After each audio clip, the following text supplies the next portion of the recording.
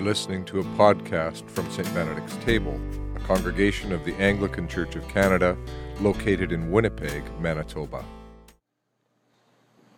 May only truth be spoken and only truth received. Amen. So into the season of Advent we go. It's a season that does invite us to prepare ourselves for the celebration of Christmas, of the birth in time of the timeless Son of God. But before there is any talk of the angel Gabriel, the promised baby, we have first this gospel text from late in Jesus' life, in which he speaks to his disciples of a coming crisis, of their need to be awake, watchful, and ready. These are dangerous and uncertain times, he's saying to them, and you can't let yourself imagine that the status quo is going to hold. This, recall, is part of a long discourse that had begun with Jesus telling them that the temple, in all of its solid and imposing splendor, that temple was soon to be torn to the ground. You can't doze off complacently in such circumstances. Listen to the Roman swords rattling in the streets. Keep awake. Paired with that gospel text is one from the prophet Isaiah, which also peers ahead into the future. But Isaiah's images are touched by light, hopefulness, and promise. So anyone who imagines that the Old Testament is only about law and judgment, well, it's only in the New Testament that we begin to have more hopeful language of God's promises and grace. Set that aside. There's plenty of hope in the Old, and there's plenty of warning in the New. So, God shall judge between the nations, Isaiah declares, shall arbitrate for many peoples. They shall beat their swords into plowshares, their spears into pruning hooks. Nation shall not lift up sword against nation, neither shall they learn war anymore.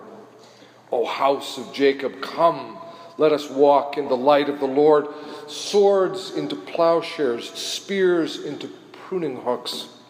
Such lovely and light-filled images as we see weapons of destruction become tools for working the fields, tools for the production of food and food for all. The nations streaming to Zion, to holy Jerusalem, so that they may be able to walk in the ways of the Lord. Man, it must have been some hopeful days that produced that kind of imagery, right? No, not hopeful times. In fact, the days in which those Isaiah words were written were not at all unlike the days into which Jesus spoke. This part of Isaiah comes from a time when the Assyrian Empire held sway in the ancient Near East, having already destroyed and dispersed the northern kingdom of Israel, now holding Judah and its capital city of Jerusalem as a defeated vassal state. In the previous chapter, Isaiah had written about those circumstances with these hard words: your country lies desolate. Your cities are burned with fire. In your very presence, aliens devour your land. It's desolate, as overthrown by foreigners. Daughter Zion is left like a booth in a vineyard, like a shelter in a cucumber field, like a besieged city. Yet somehow, the prophet dares to summon the imagination and faith, to sing his song of a remarkable new future, calling the people to dare to walk in the light of the Lord right in the midst of all of that loss. To dare to do that now, amidst the rubble of what once was. There is a future, Isaiah is saying, and it's one in which not only will we be restored, but also one which will draw the nations, presumably among them Assyria, will draw those nations to God's new path. So no, Isaiah isn't basing his hopeful song in some rosy period in the nation's history. His context is actually worse than was the Judea of Jesus' days. For in Jesus' time, the cities hadn't yet begun to burn. The country was not yet desolated. Daughter Zion, Jerusalem, not yet besieged. But reading the signs of the times, Jesus can see that it won't be long at all before the Roman Empire will grow impatient and finally just bring the hammer down on Jerusalem and bring it down hard. Yet Jesus is also speaking about more than just the imminent political and military threat posed by Rome, much as that is clearly in his view. He's speaking also about what he calls the coming of the Son of Man, which is another way of speaking to his own return in the fullness of time, to bring things to their fullness and completion. In a sense, to bring about the new creation, which will have about it the peaceableness of which Isaiah had sung, with his swords into plowshares imagery, a time for which we are still waiting. The road to the new beginning is not a smooth or painless one, as summarized by Ronald Allen. As Matthew sets it out in his gospel, quote, God is acting through Jesus Christ to effect the change. The birth, life, and resurrection are the first phase of the transformation, with the complete manifestation arriving with the second coming. Meanwhile, Matthew's community lives in a conflict zone between the ages. By the time this particular gospel was written and circulated, its readers knew of the destruction of Jerusalem and its temple. Many knew firsthand this conflict zone between the ages. They had been dragged before magistrates, brought under condemnation, some tortured, some jailed, some exiled, which may actually be what is in view in those words of Jesus, when he said that 2 will be in the field, 1 will be taken, 1 will be left. 2 women will be grinding meal together, 1 will be taken and 1 will be left. Now you may be familiar with the perspective first made popular in the 1830s by a man named John Nelson Darby. He was a prominent figure in the original Plymouth Brethren, and then the founder of his own breakaway group called the Exclusive Brethren.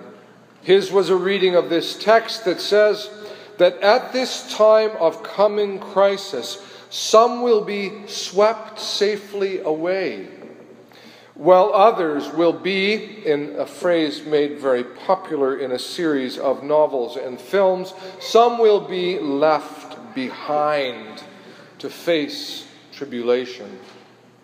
Many biblical scholars, however, in reading the whole of Matthew 24, the whole of the discourse, are persuaded that Jesus is probably saying something quite the opposite. N.T. Wright, for instance, says that Jesus is saying that the coming crisis, the conflict zone, will divide families and work colleagues down the middle. For when invading forces sweep through a town or village, they will take some off to their deaths and leave others untouched. It is, in fact, precisely what happened when the Roman Empire brought the hammer down. Some were taken, some were left. Now, we don't live in such dangerous and turbulent times, or at least not in the way that our ancient forebears did.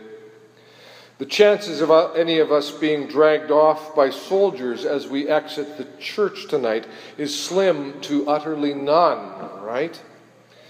But our times are not without their turbulence, internationally, politically, socially, environmentally. Open the newspaper and read of the horrific incident at London Bridge last week, or of the ongoing political and civil upheaval in Iraq. Read of those fires in Australia, or of microplastics discovered in Arctic waters, which speak of the degradation we've wrought in our own environment. Read of how in this neighborhood there are businesses and even some social agencies locking their doors in response to the desperation of folks who've been rendered that desperate by addictions. Read of homeless folks camped in vacant lots all around West Broadway or on the edges of a very, very, very high river. And why is that river so high? With such things in view, you cannot deny that our world is one deeply troubled with great brokenness. And to this, N.T. Wright asks, who knows what will happen next week, next year? Adding, it's up to each church and each individual Christian to answer the question, are you ready? Are you awake? To which I'd add, yes, the call to be awake, not in denial, ready, prepared to mobilize as we can with our hands open to grace to help us do it. To that I'd add, and are we so bold as to sing with Isaiah the promise of that deep swords into plowshares peaceableness? All evidence to the contrary.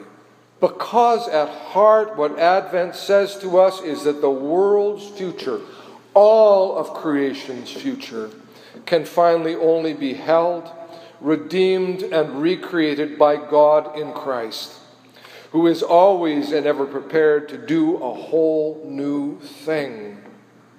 And so into the season of Advent we go, hold your hands open to the possible.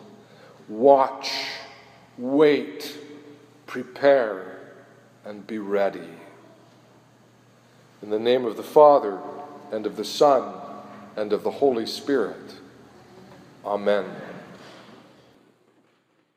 You've been listening to a St. Benedict's Table podcast.